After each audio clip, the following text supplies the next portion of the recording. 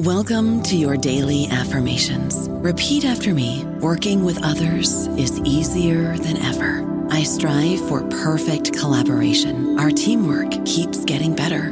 Yeah, affirmations are great, but Monday.com can really get you the teamwork you desire. Work together easily and share files, updates, data, and just about anything you want all in one platform.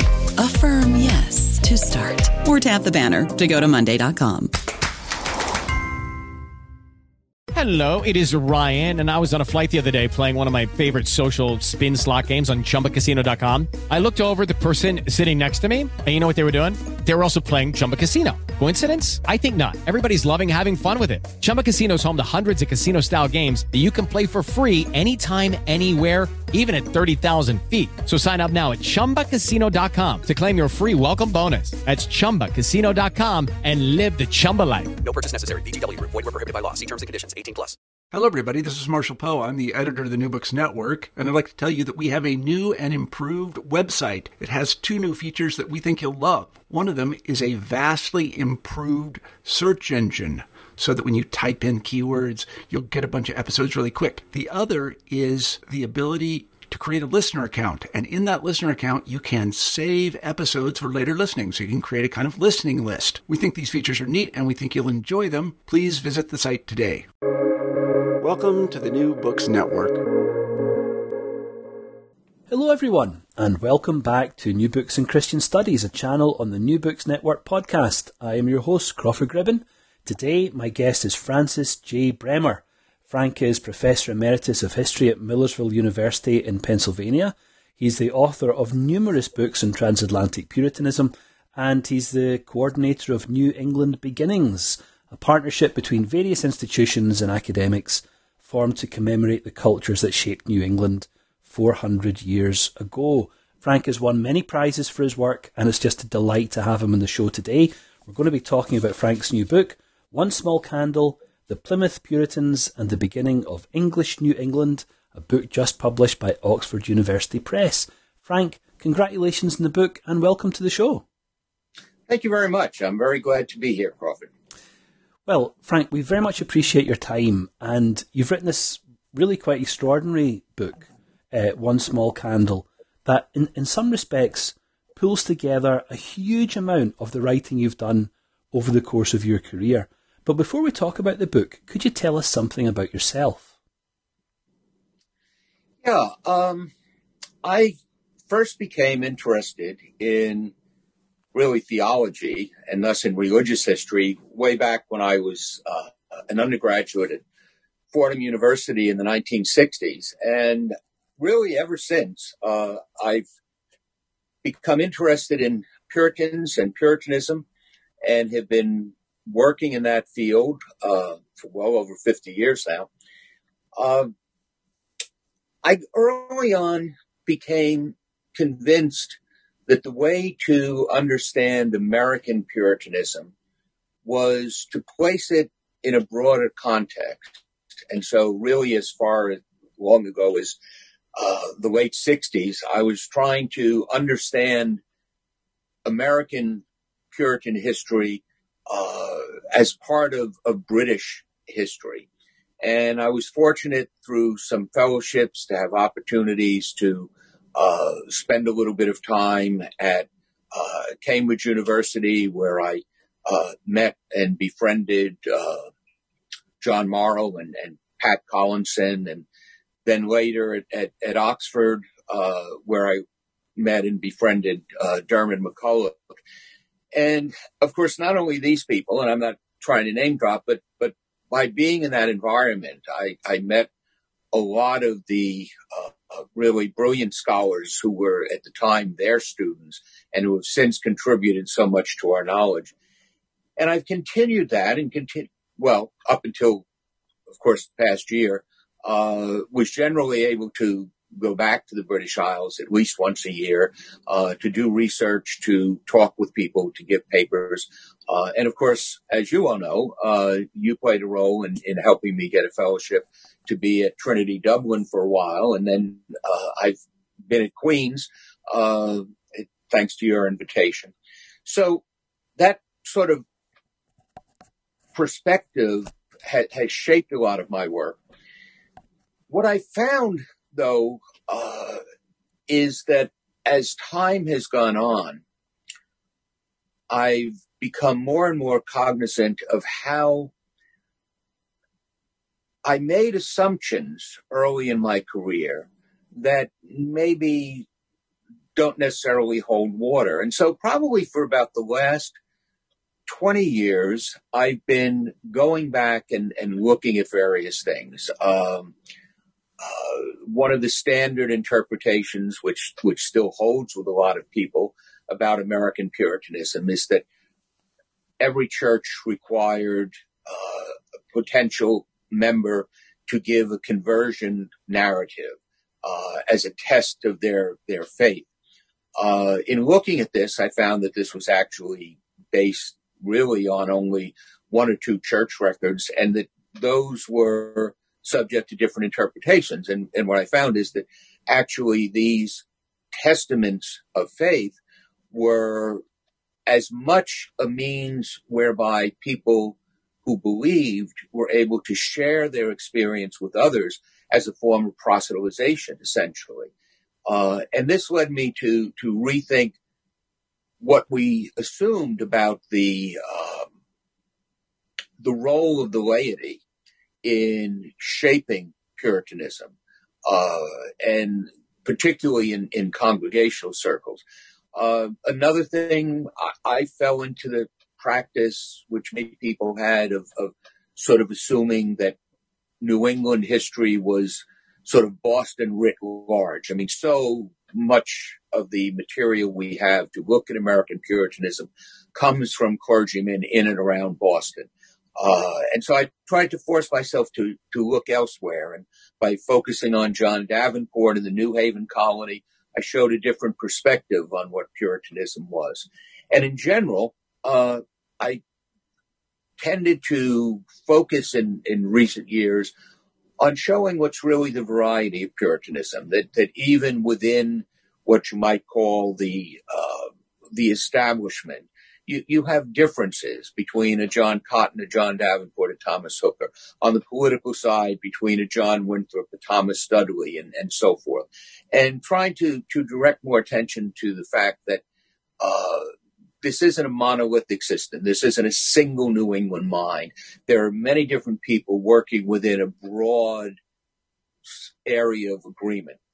And then really the most recent thing that I've completed in one small candle is I had bought into the idea, partially promoted by people who thought that Boston was the center of the Puritan universe, that Plymouth was a relatively insignificant colony. And yet, as I was trying to get work done on preparing for 2020, which was the 400th anniversary of the arrival of the Mayflower and the establishment of the Plymouth colony, I became more and more convinced that the Plymouth story is a very important one, and one that had been largely neglected. So that sort of brings me up to the present, and maybe later we can talk about, what comes in the future. But that's what I've been doing and why I've been doing it. Well, fantastic. So today we're talking about One Small Candle, The Plymouth Puritans and the Beginning of English New England, just published by Oxford University Press. In a nutshell, Frank, what is this most recent book about? I think there are at least two major points that I try to develop in the book. One is, as the title implies, that the Plymouth colony was critically important in the shaping of the Massachusetts colony's religious institutions, that it was Plymouth emissaries who went to Salem and Boston in 1629, 1630, who basically taught the Puritans in Massachusetts how to organize their own churches, how to create a religious community outside of the traditional parishes that they had come from. And so I think this does play a critical role in the shaping of the rest of the New England. The other thing that I thought, that I tried to do in this book is to reintroduce the importance of religion in the story. Now, that's implicit in what I just said about shaping Massachusetts religious institutions. But the fact is, there have been a lot of books, many good books, that have come out in the last couple of years dealing with the Pilgrims, the Plymouth, the Mayflower, etc. They tend to focus on political issues. They tend to focus on social issues. Religion really wasn't there. And trying to gain an appreciation for the religion of the people commonly referred to as pilgrims was very important to me. And I believe that the nature of that religious story was also important because this was a religious community that was directed basically by lay people. And this spilled out from my previous book, one that appeared in your series on the lay role in the shaping of Puritanism. You know, John Robinson, who was the pastor of the Pilgrims, did not actually come over. Originally, a majority of the congregation that came to Plymouth, they had been based in Leiden for basically a dozen years. The majority of them were not able to come in 1620, and so John Robinson stayed behind. And William Brewster, who was the lay elder, is the person who conducted religious services for the colonists. Because Robinson never was able to come over, for most of the 1620s, the congregation did not have an actual pastor. And so it was the elder William Brewster who was responsible for leading the congregation in prayers, singing of psalms, preaching, etc. It was deacons such as Robert Cushman and Samuel Fuller who helped to tell others about the story. And so those were some of the critical things that I wanted to convey in writing this book. So you mentioned there, Frank, the name of William Brewster, who becomes this really dominant figure in the early years of Plymouth, and really the individual, I suppose, perhaps, I was going to say perhaps more than any other, that's perhaps an exaggeration, but certainly a central figure who holds the community together by performing some very important social functions related to the congregation. Who was he, and how did he come to adopt the kinds of religious practice that the congregation pursued in Leiden and then which were transplanted into the New World, so-called? Well, William Brewster grew up the son of a man who was in charge of the Archbishop of York's manor house in Scrooby on the great road connecting London and Scotland. And he was able to go to Cambridge, where he spent a couple of years.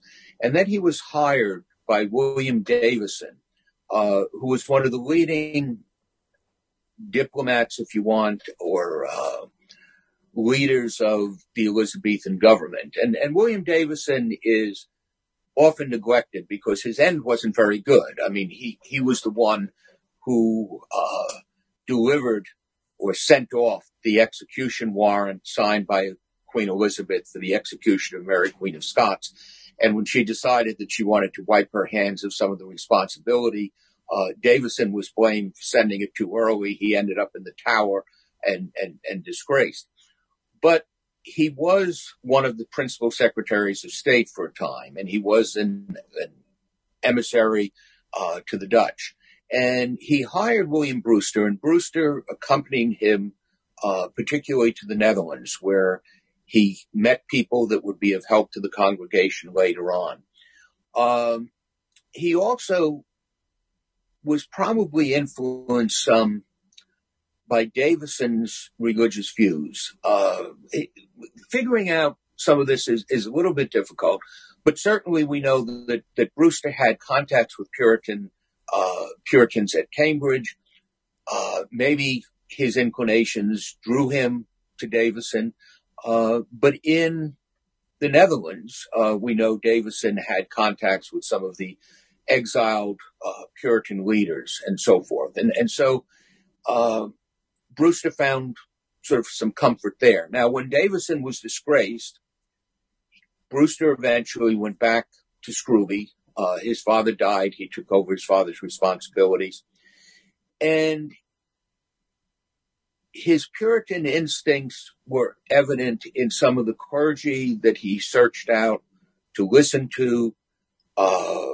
He sheltered in his home in the manor house like-minded people from the area who initially were what the authorities would call a conventicle. They were a group of people gathered together to repeat sermons that they had heard, to share their religious views, to pray and sing psalms together.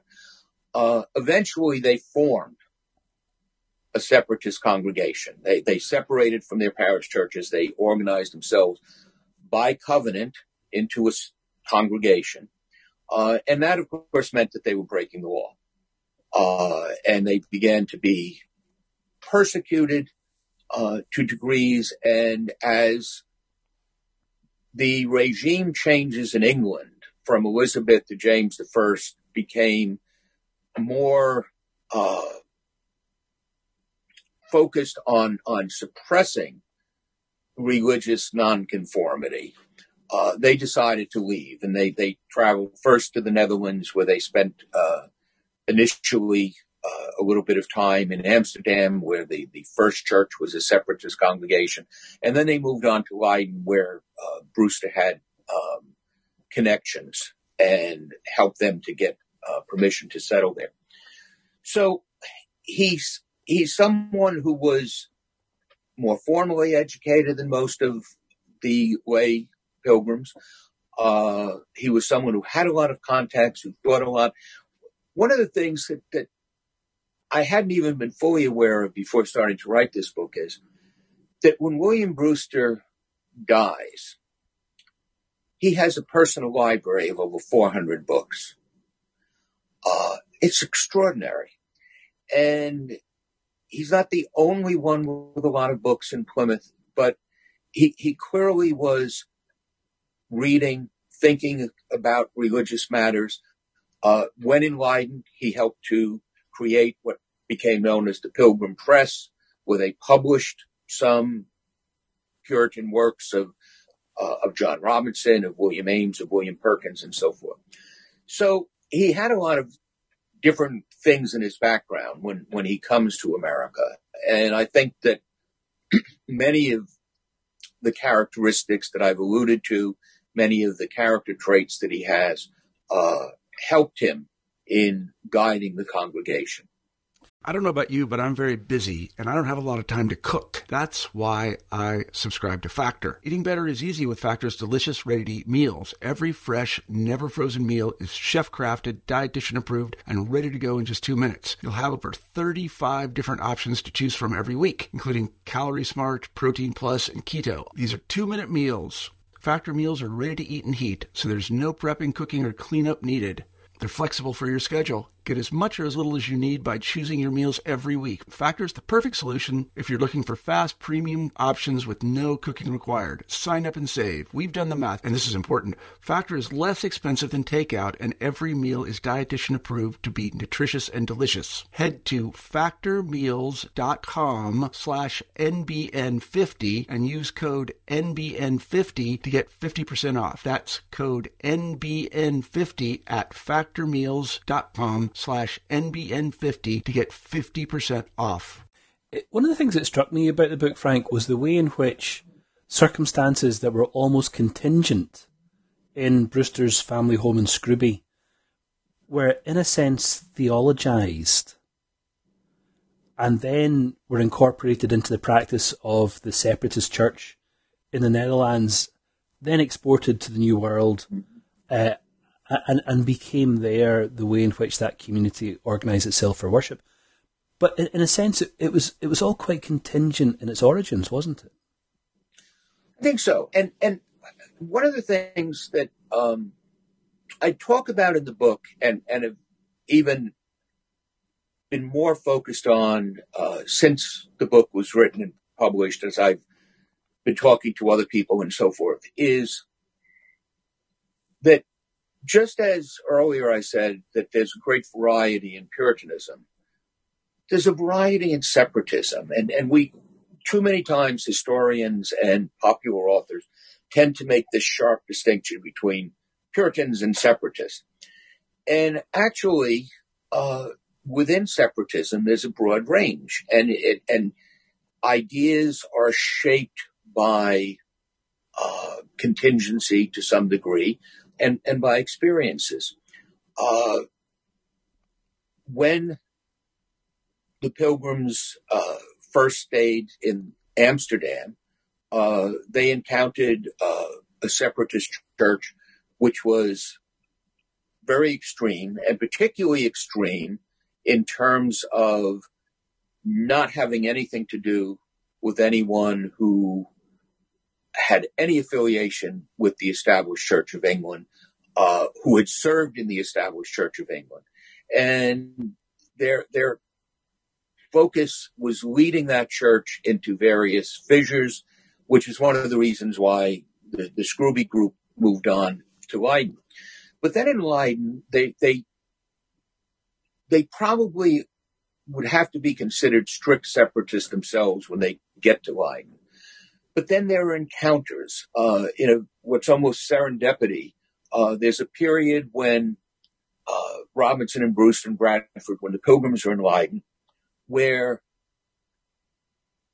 William Ames shows up in Leiden for a brief period. Thomas Parker shows up. Henry Jacob shows up. And so here you have these three very prominent Puritan leaders, English Puritan leaders, who are not separatists, who are there and who interact with Robinson and the congregation. And you also have another group of English and Scottish residents in Leiden, largely merchants, who have their own non-separatist Reformed church, led initially by Robert Dury and then by Hugh Goodyear. And so Brewster and Robinson interact with these people. They interact with some of the people at the University of Leiden, which was one of the leading centers of learning and study in Europe, and incidentally, where Jacob Arminius had been established. Arminius only died within a year or so after the Pilgrims arrived in Leiden. So they begin to open up. And John Robinson sort of puts this best as a critique of other Protestants, but also himself.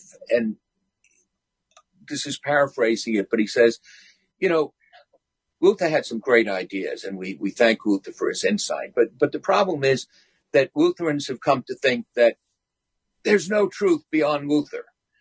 And so they reject Calvin. And the Calvinists are the same. They think that Calvin had the last word. And yet it's wrong for us to assume that after so many centuries of anti-Christian darkness, that the full truth would be apparent immediately. And so we should be open to further light, to dialogue, to listening to other people, and not accepting everything, but nevertheless sort of being open. And so, these are some of the ways in which I think the experiences of these people help to give a particular cast to their life. And by the time they leave in 1620, they are willing to extend dialogue to people who still are members of the Church of England if their faith is proper. And without that shift from a strict separatism to what some have called a semi-separatism, you would not have been able to have the type of dialogue between the Plymouth leaders and those of Massachusetts that eventually shapes Massachusetts Puritanism. It's interesting, Frank, that you used the word dialogue there, because the idea of conversation or exchange of ideas is really at the heart of this book, isn't it? You emphasize, as you describe the worship practice of this congregation on both sides of the Atlantic, how this idea of conversation or prophesying or lay preaching is very much at the heart of the way it sees itself. So could you explain to us, what is this idea of prophesying? Who was involved in it? Could women be involved in prophesying? And is that one of the ways that the congregation 3,000 miles away from the ministry of John Robinson could nevertheless continue to search out that new light that he was speaking about? Definitely. I think the starting place is that these are all people of the book. They all believe that God's truth is to be found in Scripture, and that every person should directly confront God's truth. And this is coincidentally one of the reasons why these people place such a strong value on literacy. Everyone, and in Massachusetts it'll be legislated, whether male or female, whether servant or free person, whether slave or not, should be taught how to read so that they can encounter the Bible. Now, if you are among God's elect, the Holy Spirit will guide you in your understanding of what you're reading in the Scripture. And while you can't be sure that you know exactly what the truth is, you can gain insights from the Scripture through the guidance of the Spirit. And then you want to share that. And so ordinary lay people would have the opportunity in the congregation in Leiden, and then in the congregation in Plymouth, and later in Massachusetts, of either asking questions of whoever delivered a sermon to get clarification of the point, or offering their own perspective on the particular passage of Scripture which is being presented. You have to do this with humility, but this is encouraged, because any individual can gain some insight through the Spirit that can enlighten others. And so you share that with others. I might add in this context, and I don't develop it much in the book, one of the things I talked earlier, and I'm sorry if I'm getting discursive, but I talked earlier about how I've often reevaluated my thinking. When I was starting out in this field, I came across books, Alan Simpson's Puritanism in Older New England, articles, James McClear's The Heart of New England Rent, which basically presented Quakerism as part of the broader Puritan movement. And I dismissed it, as most people did. I said, how can you say that Quakers and Puritans are the same? Puritans hung Quakers, for heaven's sake. I'm becoming more attuned to the fact that if you focus on lay prophesying and discussions, you're not that far off from the Quaker meeting. What's different is that the Quakers are talking about the direct inspiration of the Spirit from the inner light without being mediated through the reading of the Scripture. But the idea that you can have a sense of what God means, and you can be wrong, so you have to be humble, so you refer to this as a conviction, not a truth, and it has to be tested against the convictions of other people. I see a lot of that as being rooted in conventicles and lay prophesying in the early part of the Puritan movement. So we fast forward. After a horrible journey across the Atlantic, Brewster and the other colonists arrive in Plymouth.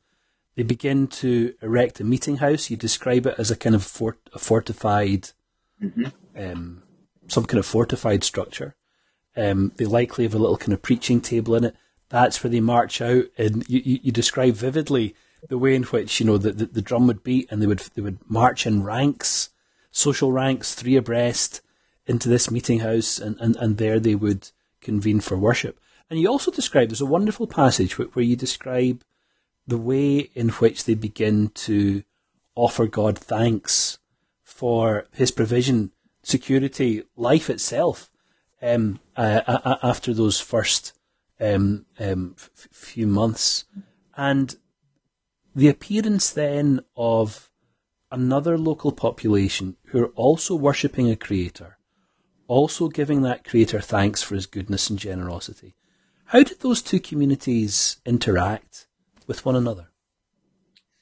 Yeah, well, the background for this is the fact that for decades prior to the arrival of the Mayflower, Europeans, French, primarily English, ships had sailed along the coast of New England. They had been fishing, drying their fish on the land. They had been conducting trade in order to get furs from the native population. And through the contacts with Europeans, disease spread to the indigenous populations, particularly along the coast.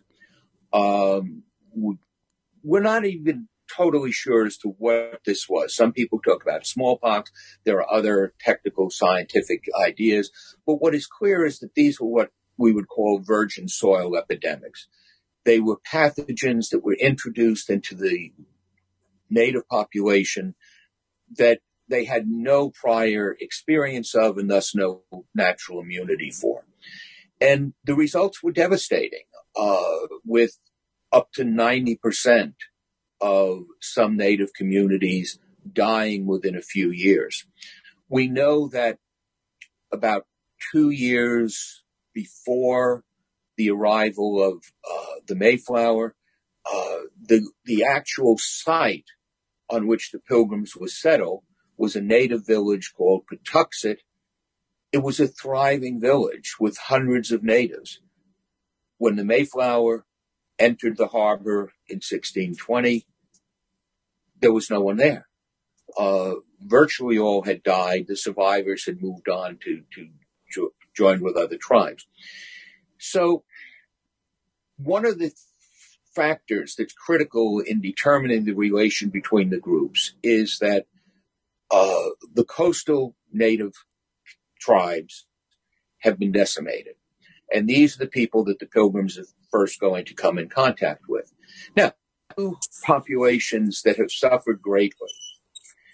The native population, which was the people that we call the Wampanoags, these were a people who had been in conflict of sorts with some of the interior tribes, particularly the tribe known as the Narragansetts. And the Narragansetts, because they were further away from the coast than the initial exposure, had not suffered significantly. And they were looking to expand into Wampanoag territory. Although we have to be very careful here because the boundaries between various native peoples are much more fluid than, we're accustomed to thinking of when we think of nations and so forth. But at any rate, the leader, titled the Massasoit, his actual name seems to have been Osamequin, of the Wampanoags, decided that these newcomers, who didn't appear terribly threatening, could be useful because of their possession of guns and so forth in protecting him and his people against the Narragansetts. And the Pilgrims realized that they would be in terrible shape if they were in conflict with the Wampanoags and that they needed help in terms of food and instruction and so forth. So early on, there is what is essentially an alliance formed in which the two sides agree to help one another as they can. And that treaty, if you want to call it that, will be effective in preserving peace between the English colonists in Plymouth, and the Wampanoags for about 50 years. There will be conflicts with other native peoples for various reasons, but there is that contact. And so we get some of the members of the native community, Samoset, Tisquantum, whom often referred to as Squanto, who will help the English adapt to the New World and so forth. And there's generally good relations. In 1621 in the fall, the English have had a good harvest. They decide to celebrate that by giving thanks to God. And we have what is called the first Thanksgiving. Natives noticing what was happening, perhaps, we don't know that they were specifically invited, show up, and at that point, at least, are invited to share in the festivities, which go on for a number of days. And I think there is, as you alluded to, a realization on both sides that what we gather from the land is a gift from God, and we need to give thanks for it. And one of the things I do talk about in the book, and I've talked about in various opinion pieces and interviews in this past year, is that, this was a religious Thanksgiving. There are those who want to see it as entirely secular harvest festival and whatnot.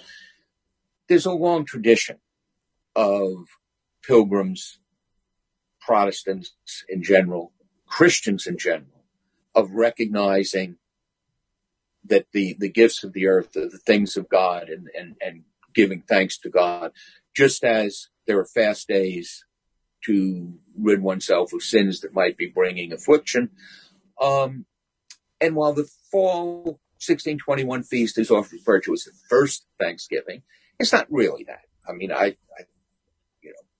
often tell people the first real pilgrim Thanksgiving is when, after months crowded in a ship, crossing the Atlantic with little to eat, with inadequate water, with storms, they get to Cape Cod, and some of them get off the boat and they fall down on their knees and they say, "Thank God we finally made it."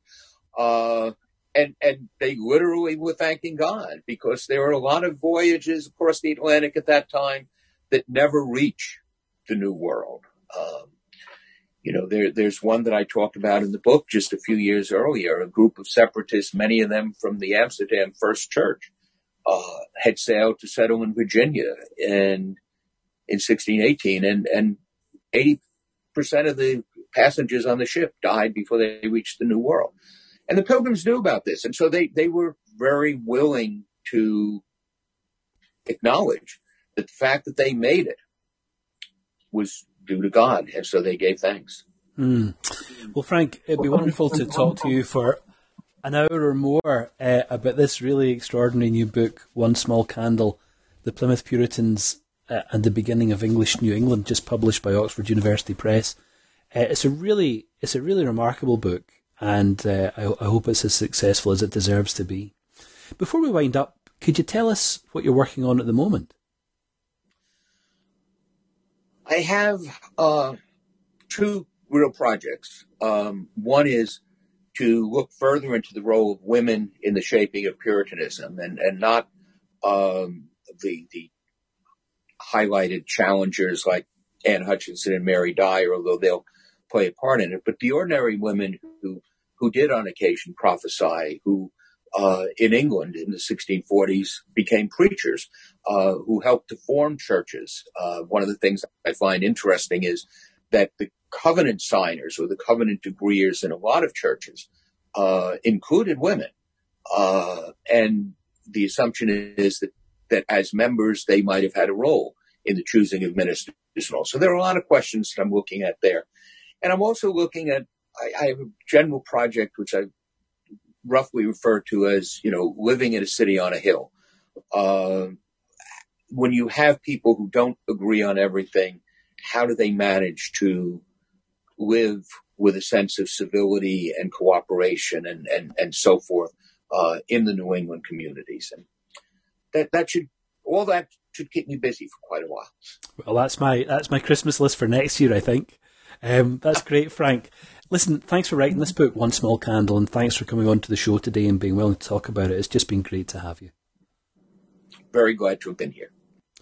And thanks to everyone else for listening in today. I'll see you next time on New Books in Christian Studies, a channel on the New Books Network podcast.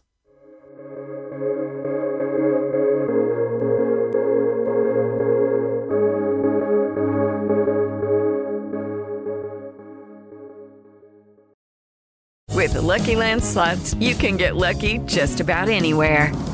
This is your captain speaking. We've got clear runway and the weather's fine, but we're just going to circle up here a while and get lucky. No, nothing like that. It's just these cash prizes add up quick. So I suggest you sit back, keep your tray table upright, and start getting lucky. Play for free at LuckyLandSlots.com. Are you feeling lucky? No purchase necessary. Void where prohibited by law. 18+ terms and conditions apply. See website for details.